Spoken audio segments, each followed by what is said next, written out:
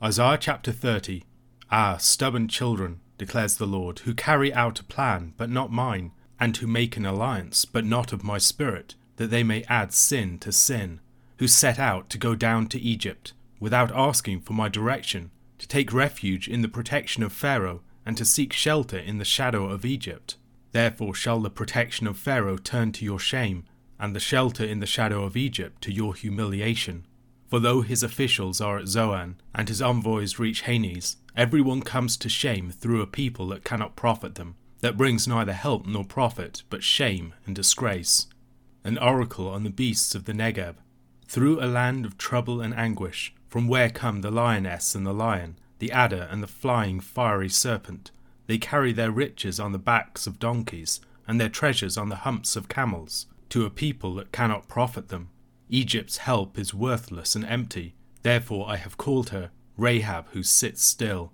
And now, go, write it before them on a tablet, and inscribe it in a book, that it may be for the time to come as a witness forever.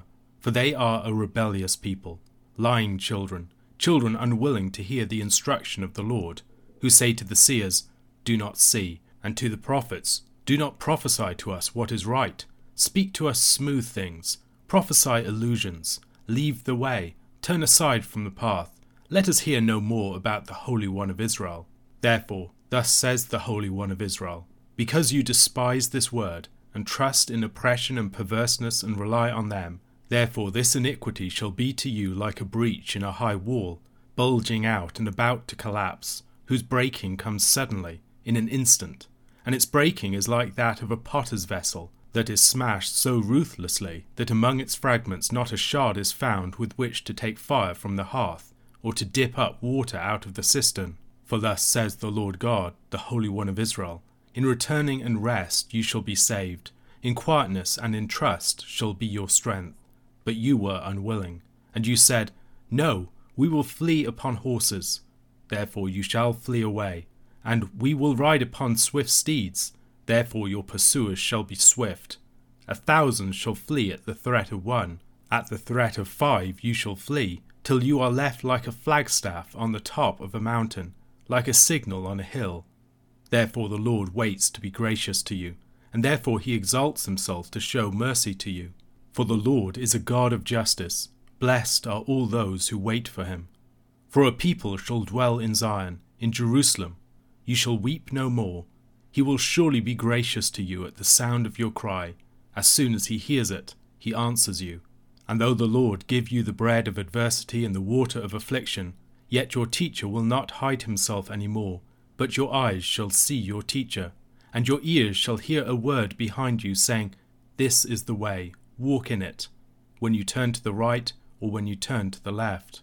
Then you will defile your carved idols overlaid with silver, and your gold-plated metal images. You will scatter them as unclean things. You will say to them, Begone.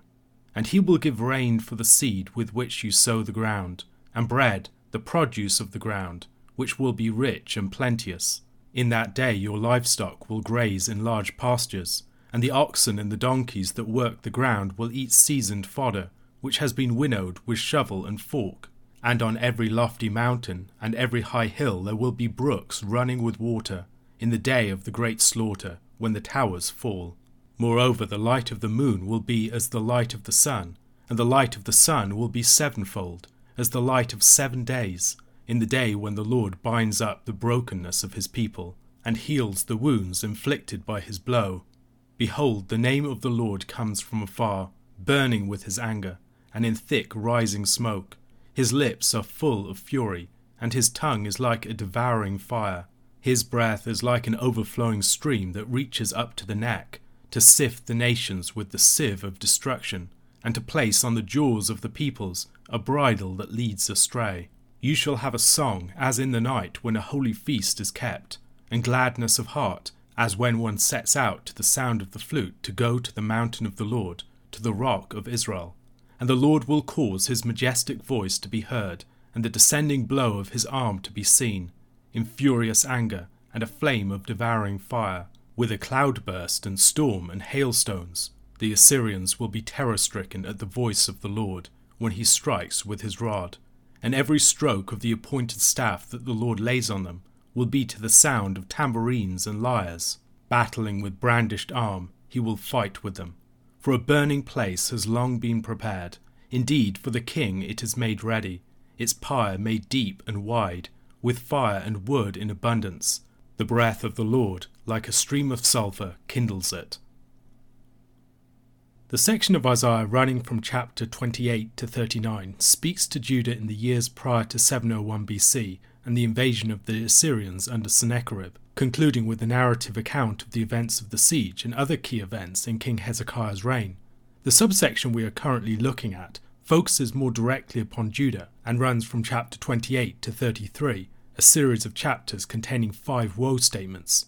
Faced with the rising Assyrian threat, especially considering the downfall of the northern kingdom of Israel in 722 BC, Judah and its leaders were tempted to turn to Egypt for aid.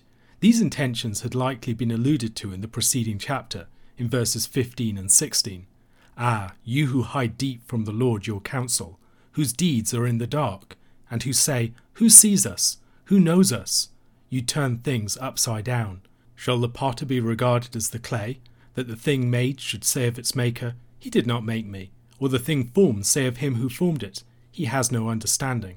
There were also warnings about the unreliability of Egypt back in chapter 20, in the context of the recapture of Ashdod by the Assyrians in 711 BC. As we read in verses 3 to 5 of that chapter, Then the Lord said, As my servant Isaiah has walked naked and barefoot for 3 years as a sign and a portent against Egypt and Cush, so shall the king of Assyria lead away the Egyptian captives and the Cushite exiles, both the young and the old, naked and barefoot, with buttocks uncovered, the nakedness of Egypt. Then they shall be dismayed and ashamed because of Cush their hope, and Egypt their boast.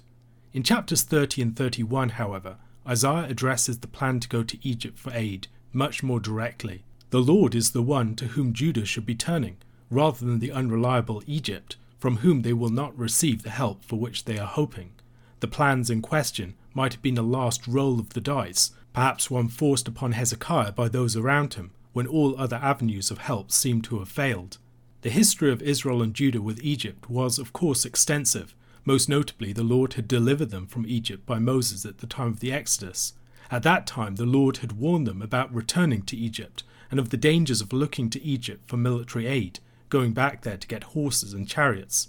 King Solomon had ended up forming a marriage treaty with Egypt, marrying the daughter of the king of Egypt. He became an intermediary for Egypt in its trading in the region. Most troubling of all, he ended up emulating the pharaohs in various ways, not least in his turning from the Lord, toleration of idols, and subjection of his people to a sort of bondage. Key enemies of Solomon took refuge in Egypt, and, after Solomon's death, Shishak, king of Egypt, came up against Jerusalem and plundered it in the 5th year of the reign of Rehoboam, Solomon's son, stripping it of many of Solomon's treasures. Alliance with Egypt, then, had very bad precedent. Judah's attempt to ally with Egypt was an act manifesting their stubborn rebellion against the Lord. John Oswalt notes that their adding sin to sin in verse 1 might refer to their adding of the sin of concealment to their sin of alliance with Egypt. Another possibility is that this recalls the earlier sin of Judah during the reign of King Ahaz, when they turned to Assyria for help during the Syro-Ephraimite war against the word of the Lord. Assyria had crushed Damascus and then also Israel, but now was turning to Egypt for aid against the Assyrians from whom they had earlier sought help. Rather than turning to the Lord, their God and their true king, they returned to the idolatrous Egyptians from whom he had once delivered them. Egypt was at that time under the 25th dynasty, ruled by Nubians from Cush, who had taken over Egypt. While they had consolidated their rule in the land of Egypt by this time, the Egyptians were definitely not the powerful force in the wider region that they once had been. The prophecy underlines the fact that Egypt would not be an effective or reliable source for aid. Verse 6 likely involves some sort of wordplay. The word for oracle is the same as the word for burden, and is a word used elsewhere for burdens carried by beasts. The beasts of the Negeb here probably describe the wild animals on the dangerous wilderness path between Jerusalem and the land of Egypt. In seeking this alliance, Judah is sending riches into treacherous territory, not merely in the literal sense of the dangerous route that their envoys have to take, but metaphorically in the futility of the venture more generally. Even if they succeed in reaching Egypt with their treasures, Egypt itself is impotent, and will be unable to help them. They should have learned that lesson from Ashdod a decade earlier. Indeed, the Lord describes Egypt as Rahab who sits still. Rahab is the legendary sea monster, a monster that along with Leviathan can sometimes stand for foreign powers. Yet for all of its supposed might, this chaos monster isn't going to budge, not possessing sufficient power to act. This chapter began by describing Judah as stubborn children, and in verse 8 the prophet turns to characterize and expose their sinfulness more directly. Books, scrolls, and tablets are not merely vehicles for text bearing information. As physical objects themselves, they can serve a purpose, whether as a literal instruction or as prophetic imagery underlining the seriousness of the message. The Lord commands Isaiah to write it on a tablet, with the tablet functioning as a memorial and a witness against them from that time forward. The exact message in view is unclear. Presumably it was some portion of this section from chapter 28 to 33, or maybe even the whole. Perhaps one of the reasons for this writing down of the message was due to their refusal to heed the message at that time, after they had learned their error the hard way and were in a more chastened state of mind. Then the witness of Isaiah's word against them could be heard. Their unwillingness to hear was displayed in active resistance to the seers and the prophets. Like fools, they insisted upon flattery and obliging words. They have made up their minds, and they are not about to allow the Lord to gainsay them. They declare that they do not want to hear any more of the Holy One of Israel. Probably not literally, but in their hearts that is the import. So the Holy One of Israel addresses them. Since they had so rejected his counsel, the judgment for their sin in this matter would hang like the sword of Damocles over their heads, dooming them to sudden and devastating disaster from which there would be no recovery. Their one hope had been returning to the Lord in repentance, trusting in him, and holding their nerve. However, they would not trust the Lord, trusting rather to their own schemes in order to escape the impending crisis, ultimately fearing the Assyrians much more than their God.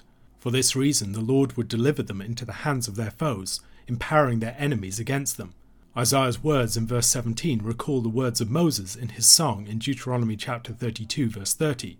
How could one have chased 1,000, and two have put 10,000 to flight, unless their rock had sold them, and the Lord had given them up? Few would be left as they fled from the face of the Assyrians. The flagstaff that remained on the top of the mountain might be a reference to the beleaguered Jerusalem, which ultimately survived the siege, even when the rest of Judah was overrun by the Assyrians.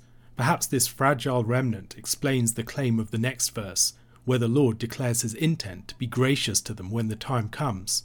The chapter now turns to a positive message of salvation. Judgment would not be the Lord's final word to the nation. They would be restored on the other side, and the Lord would be gracious and merciful to them. The city that had once been devastated would be restored, and they would be delivered from their distress. Their present suffering, the bitterness of the bread and the water of the siege rations, would be for their teaching, and he would again reveal himself as their teacher, instructing them in the way that they should go, presumably chiefly through the words of his prophets. This word, however, would be near to them at all times, giving them confidence of sure guidance as they move forward as a people. One of the immediate effects of the nearness of the Lord and his instruction would be the utter rejection of idolatry, which they would completely abhor. They would desecrate and violently cast away their false gods. The Lord would bless the land with rain and fertility, as he promised in the blessings of the covenant. As the people turned back to him, they would experience the full measure of his goodness towards them. That goodness would enrich and heal every area of their lives and land. Instead of their current darkness and distress, the coming of the Lord would be the advent of glorious light. In another theophanic depiction of the glorious and dreadful coming of the Lord, Isaiah describes the Lord coming in his wrath against the nations. More particularly, Isaiah speaks of the name of the Lord coming. John Watts suggests that this usage is unique. We would usually expect to hear of the glory of the Lord coming. The name of the Lord is connected with his character, reputation, and honour. It is the object of his people's worship and trust. Exodus chapter 23 verse 21 also describes the name of the Lord being in the angel of the covenant sent before them in the Exodus. The description of the advent of the Lord also recalls the earlier description of the coming of the Assyrians in chapter 8 verses 7 to 8. Therefore, behold, the Lord is bringing up against them the waters of the river, mighty and many, the king of Assyria and all his glory, and it will rise over all its channels, and go over all its banks, and it will sweep on into Judah. It will overflow and pass on, reaching even to the neck, and its outspread wings will fill the breadth of your land, O Emmanuel. Now, however, a greater power is coming, and those who once overwhelmed Judah would themselves be overwhelmed. The victory and deliverance of the Lord would cause the people to rejoice. In chapter 28, verses 17 to 18, the Lord had warned Judah of the consequences of its alliance with Egypt. And I will make justice the line, and righteousness the plumb line, and hail will sweep away the refuge of lies, and waters will overwhelm the shelter. Then your covenant with death will be annulled, and your agreement with Sheol will not stand. When the overwhelming scourge passes through, you will be beaten down by it. Once again there would be a great reversal, as the Lord struck the Assyrians with the same devastating power with which he had struck his people by them. The Lord himself would fight against his people's foes, and as he did so, they would worship. He would do so with an appointed staff. The means of Assyria's destruction has already been set apart for the purpose. Likewise, a funeral pyre for Assyria has also been appointed, just waiting for the time that its king will be laid upon it. Assyria is doomed, and when its day finally comes, the Lord would light the pyre, all the might of Assyria being consumed as its flames licked up its corpse. A question to consider: how could we summarize the contrast between Egypt and the Lord as sources of help and assistance, and as objects of trust that this chapter draws? Luke chapter 3 verses 1 to 22. In the 15th year of the reign of Tiberius Caesar, Pontius Pilate being governor of Judea, and Herod being tetrarch of Galilee, and his brother Philip tetrarch of the region of Iturea and Trachonitis, and Lysanias tetrarch of Abilene, during the high priesthood of Annas and Caiaphas, the word of God came to John the son of Zechariah in the wilderness. And he went into all the region around the Jordan, proclaiming a baptism of repentance for the forgiveness of sins, as it is written in the book of the words of Isaiah the prophet, the voice of one crying in the wilderness, prepare the way of the Lord, make his paths straight. Every valley shall be filled, and every mountain and hill shall be made low, and the crooked shall become straight, and the rough places shall become level ways, and all flesh shall see the salvation of God. He said therefore to the crowds that came out to be baptized by him, You brood of vipers, who warned you to flee from the wrath to come? Bear fruits in keeping with repentance, and do not begin to say to yourselves, We have Abraham as our father. For I tell you, God is able from these stones to raise up children for Abraham. Even now the axe is laid to the root of the trees. Every tree therefore that does not bear good fruit is cut down and thrown into the fire. And the crowds asked him, What then shall we do? And he answered them, Whoever has 2 tunics is to share with him who has none, and whoever has food is to do likewise. Tax collectors also came to be baptized, and said to him, Teacher, what shall we do? And he said to them, Collect no more than you are authorized to do. Soldiers also asked him, And we, what shall we do?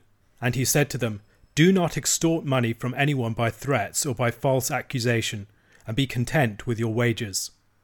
As the people were in expectation, and all were questioning in their hearts concerning John, whether he might be the Christ, John answered them all, saying, I baptize you with water, but he who is mightier than I is coming, the strap of whose sandals I am not worthy to untie. He will baptize you with the Holy Spirit and fire.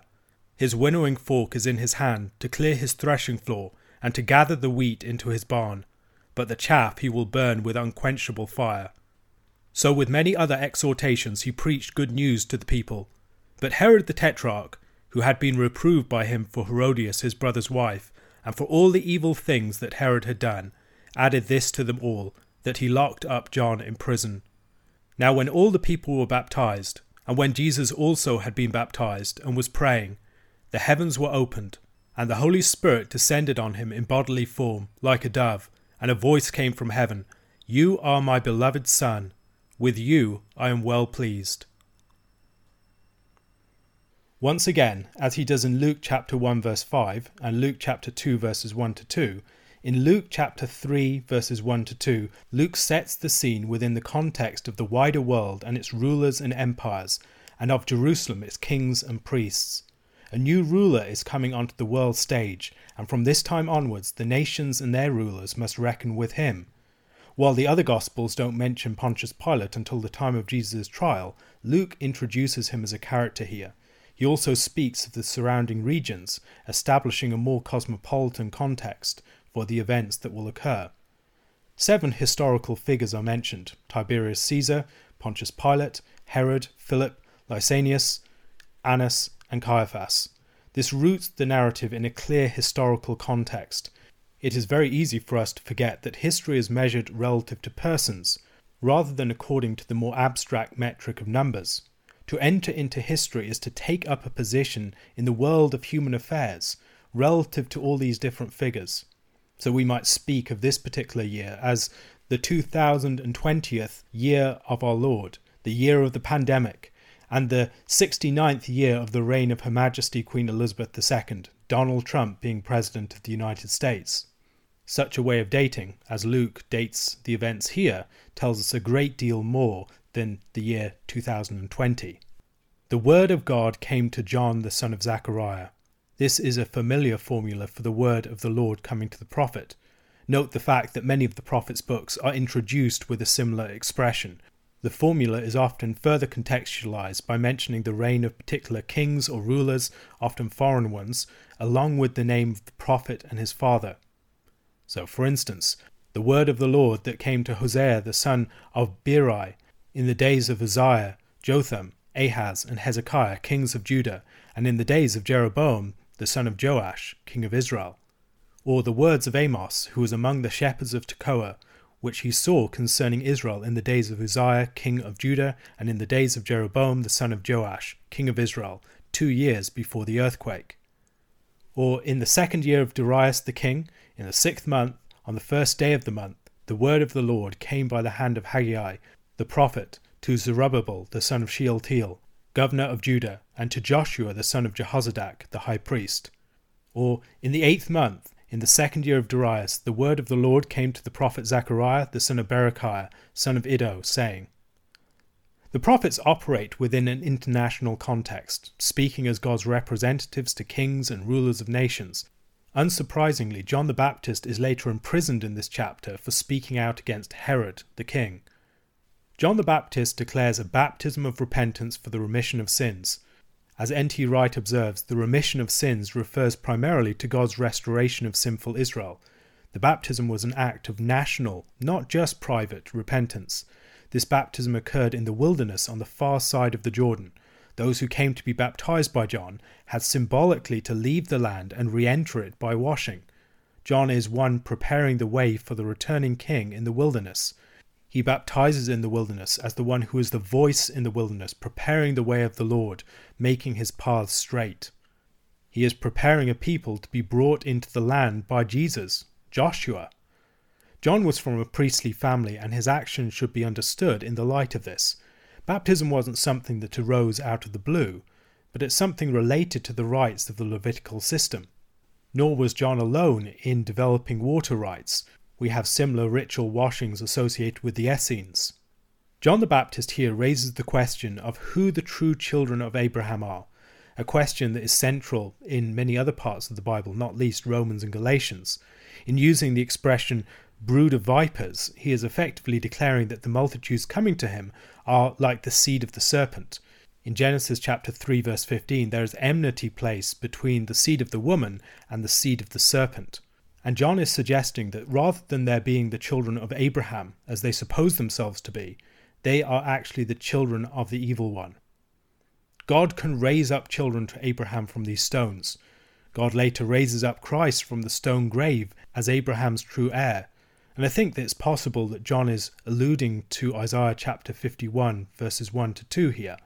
Listen to me, you who pursue righteousness, you who seek the Lord. Look to the rock from which you were hewn, and to the quarry from which you were dug. Look to Abraham your father, and to Sarah who bore you. For he was but one when I called him, that I might bless him and multiply him. Israel is raised up from the rock, and God can do the same thing again.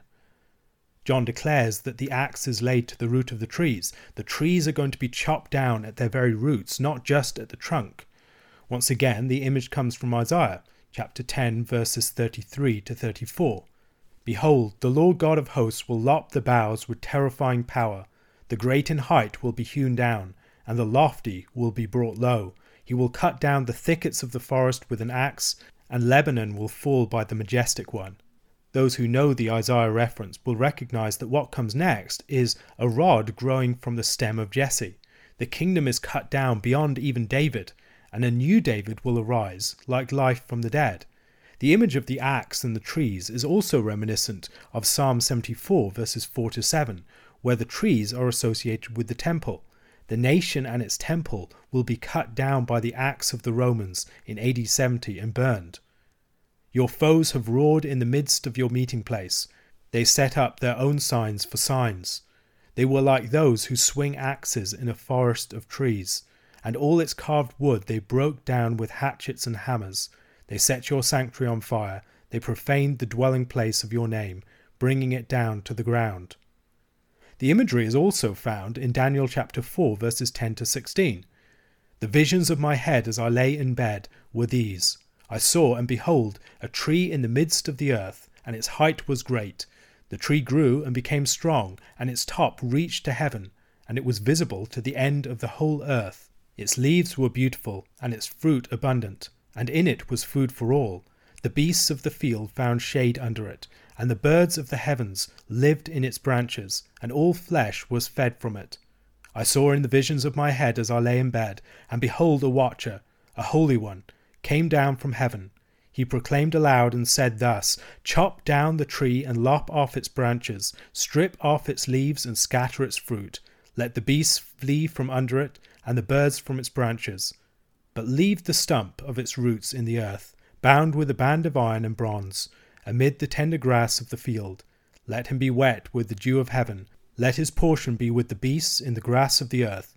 Let his mind be changed from a man's, and let a beast's mind be given to him, and let 7 periods of time pass over him.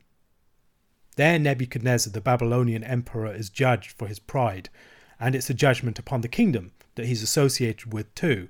Perhaps we should recognize that the names of verses 1 and 2 in this chapter are also a list of trees, these great trees of the earth that will be brought low. With the advent of his kingdom, God is bringing a great axe to the forest of the world. Jesus is declared to be mightier than John. Here Jesus is presented as if a powerful warrior. Once again, perhaps, we are in the world of Isaiah allusions here. Jesus is like the description of the Lord as a mighty warrior, single-handedly working salvation, treading out the winepress on the day of his vengeance in Isaiah chapter 63 verses 1-6. John the Baptist isn't worthy to loose Christ's sandals for this treading. The references to strength are significant. The Hebrew meaning of Gabriel's name also refers to might and strength, and the scene is being set for a showdown with the strong man who holds the world in bondage. Our first introduction to Christ in the New Testament through the testimony of John the Baptist is as the one who winnows at the threshing floor. His winnowing fork is in his hand, to clear his threshing floor and to gather the wheat into his barn, but the chaff he will burn with unquenchable fire. Christ is the one who works the threshing floor, much as he is the one who treads out the grapes and the winepress in Isaiah chapter 63 verses 1-6 and Revelation chapter 14 verses 14-20, where he also reaps the wheat. And only a dull ear would miss the heavy allusion to Malachi chapter 3 verses 1-3. Behold, I send my messenger, and he will prepare the way before me, and the Lord whom you seek will suddenly come to his temple. And the messenger of the covenant in whom you delight, behold, he is coming, says the Lord of hosts. But who can endure the day of his coming? And who can stand when he appears? For he is like a refiner's fire, and like fuller's soap. He will sit as a refiner and purifier of silver, and he will purify the sons of Levi, and refine them like gold and silver, and they will bring offerings in righteousness to the Lord. The temple of Malachi chapter 3 is replaced with the threshing floor in Luke chapter 3, and it makes sense because the temple was built upon a threshing floor, and the symbolism of these two things get associated with each other. Not muzzling the ox as it treads out the grain is associated as a principle with the way that the priest should be able to eat from the altar. The priests are the oxen that work in the temple, that work in the threshing floor. They're preparing the grain of Israel for the bread of God. Christ, however, is the one who purges both the temple and the nation of Israel. He is the one who separates wheat from chaff, burning the latter and gathering the former. It's a time of judgment. These are images of God's judgment, drawn from places like Psalm 1. Herod the Tetrarch persecutes John the Baptist at the instigation of his wife Herodias, and the parallel to Jezebel's instigation of Ahab's persecution of Elijah, in whose spirit and power John came, in verse 17 of chapter 1, that should be clear. Jesus is baptized when all of the people have been baptized, presumably suggesting that it was not just as one of the crowd. Should we see a suggestion that Jesus is the one who completes the full number? Perhaps. I'm not sure whether Luke intends this, but you might see the flood account in the background here. When all have entered the ark, God closes the door. Then the heavens are opened. The Holy Spirit later descends upon Jesus like a dove, like the dove descended on the new earth after the flood. I think Luke definitely intends this, but I'm not completely persuaded that he intends a wider set of flood allusions. In the baptism of Jesus, we see Father, Son, and Spirit in a single event. The voice of the Father from heaven, the descent of the Spirit in the form of a dove, and the Son coming up out of the water. In contrast to other gospel descriptions of the baptism of Christ, Jesus, we are here told, is praying at the time, and this is part of Luke's foregrounding of the theme of prayer more generally. Why is Jesus baptized by John? Various reasons can be given, and different gospels emphasize different things. Among other things, it creates continuity between the ministry of John the Baptist and Jesus. Just as Moses and Joshua in Joshua chapter 1 and Elijah and Elisha in 2 Kings chapter 2 passed the baton of ministry on the far side of the Jordan, so John passes the baton of ministry, the ministry of the prophets, to Jesus the Son at the same place. Jesus has the same name as Joshua and a related name to Elisha, and he leads us into the promised land. His ministry is compared to that of Elisha at various points in the Gospel of Luke, and before Jesus, Elisha was the most prominent miracle worker in the land. In being baptized with the rest of the people, Jesus also identifies with them, and identifies them with him. He is the one who will lead them into the promised land. He is the new Joshua who will go before the people. As the leader of the people, he also takes their state upon himself, along with all of their history. And so in being baptized, he is assuming the weight of the burden of Israel, present in the land, but not truly enjoying the fellowship with God that they should do because of their sin. Jesus enacts the repentance of the nation that he represents by being baptized with John's baptism. At his baptism, Jesus is also being set apart as a priest. He begins his ministry at about 30 years of age, which is the age at which the priests began their ministry. Jesus' baptism was a baptism into priesthood, and the fact that a genealogy follows should be related to the fact that Jesus is entering into priestly ministry at this point. The genealogy marks him out as qualified for priesthood. The baptism is a confirmation both to Jesus and to John of Jesus' status as the Son of God. In John's Gospel, the descent of the Spirit upon Jesus is that which manifests Jesus to John as the Son of God. And this marks the definitive beginning of Christ's ministry, but it also demonstrates that John's ministry has achieved its purpose. It is important to remember that a qualification for the 12 was having been there since the baptism of John, and each one of the Gospels highlights the ministry of John at the very outset of their story. John the Baptist is an integral part of the story of Christ. Jesus' own story is a story of 3 baptisms. His baptism where he is anointed and manifested in the Jordan, the baptism of his death, and the baptism of the Spirit that he performs at Pentecost. And in Jesus' baptism, he gathers up the story of all the great baptisms of the Old Testament, things like the creation, the flood, the Red Sea, baptism into priesthood, the ritual washings, Elijah crossing the Jordan, and many other such events. And he gathers these into his story. He takes up the baton from the last great Old Testament prophet, John the Baptist. He identifies with a sinful people, and then out of their broken history, he forges a new one. Our baptism is how we are plugged into his baptism. We are baptized into him as Israel was into Moses, the one who was drawn from the water. We are baptized with him in the Jordan, anointed with his Spirit for ministry, and declared to be God's beloved children. We are baptized with him in his death, dying and rising to new life. We are baptized with his baptism of Pentecost, clothed with the mantle of the ascended Christ's Spirit, and made one body with him. And the story of all things is gathered together and summed up in the baptized Christ, and we in him. The descent of the Spirit upon Jesus at his baptism should be related to the later descent of the Spirit upon the church at Pentecost. As Christ ascends into heaven, his Spirit descends upon the church, like the mantle of Elijah fell to Elisha, and Elisha received the firstborn portion of Elijah's spirit when Elijah ascended in 2 Kings chapter 2. Elijah's ascension is Elisha's Pentecost. A further connection to Luke's account of Jesus' baptism might be seen in the story of Ezekiel. In chapter 1 verse 1, "In the 30th year, in the 4th month, on the 5th day of the month, as I was among the exiles by the Chebar Canal, the heavens were opened, and I saw visions of God."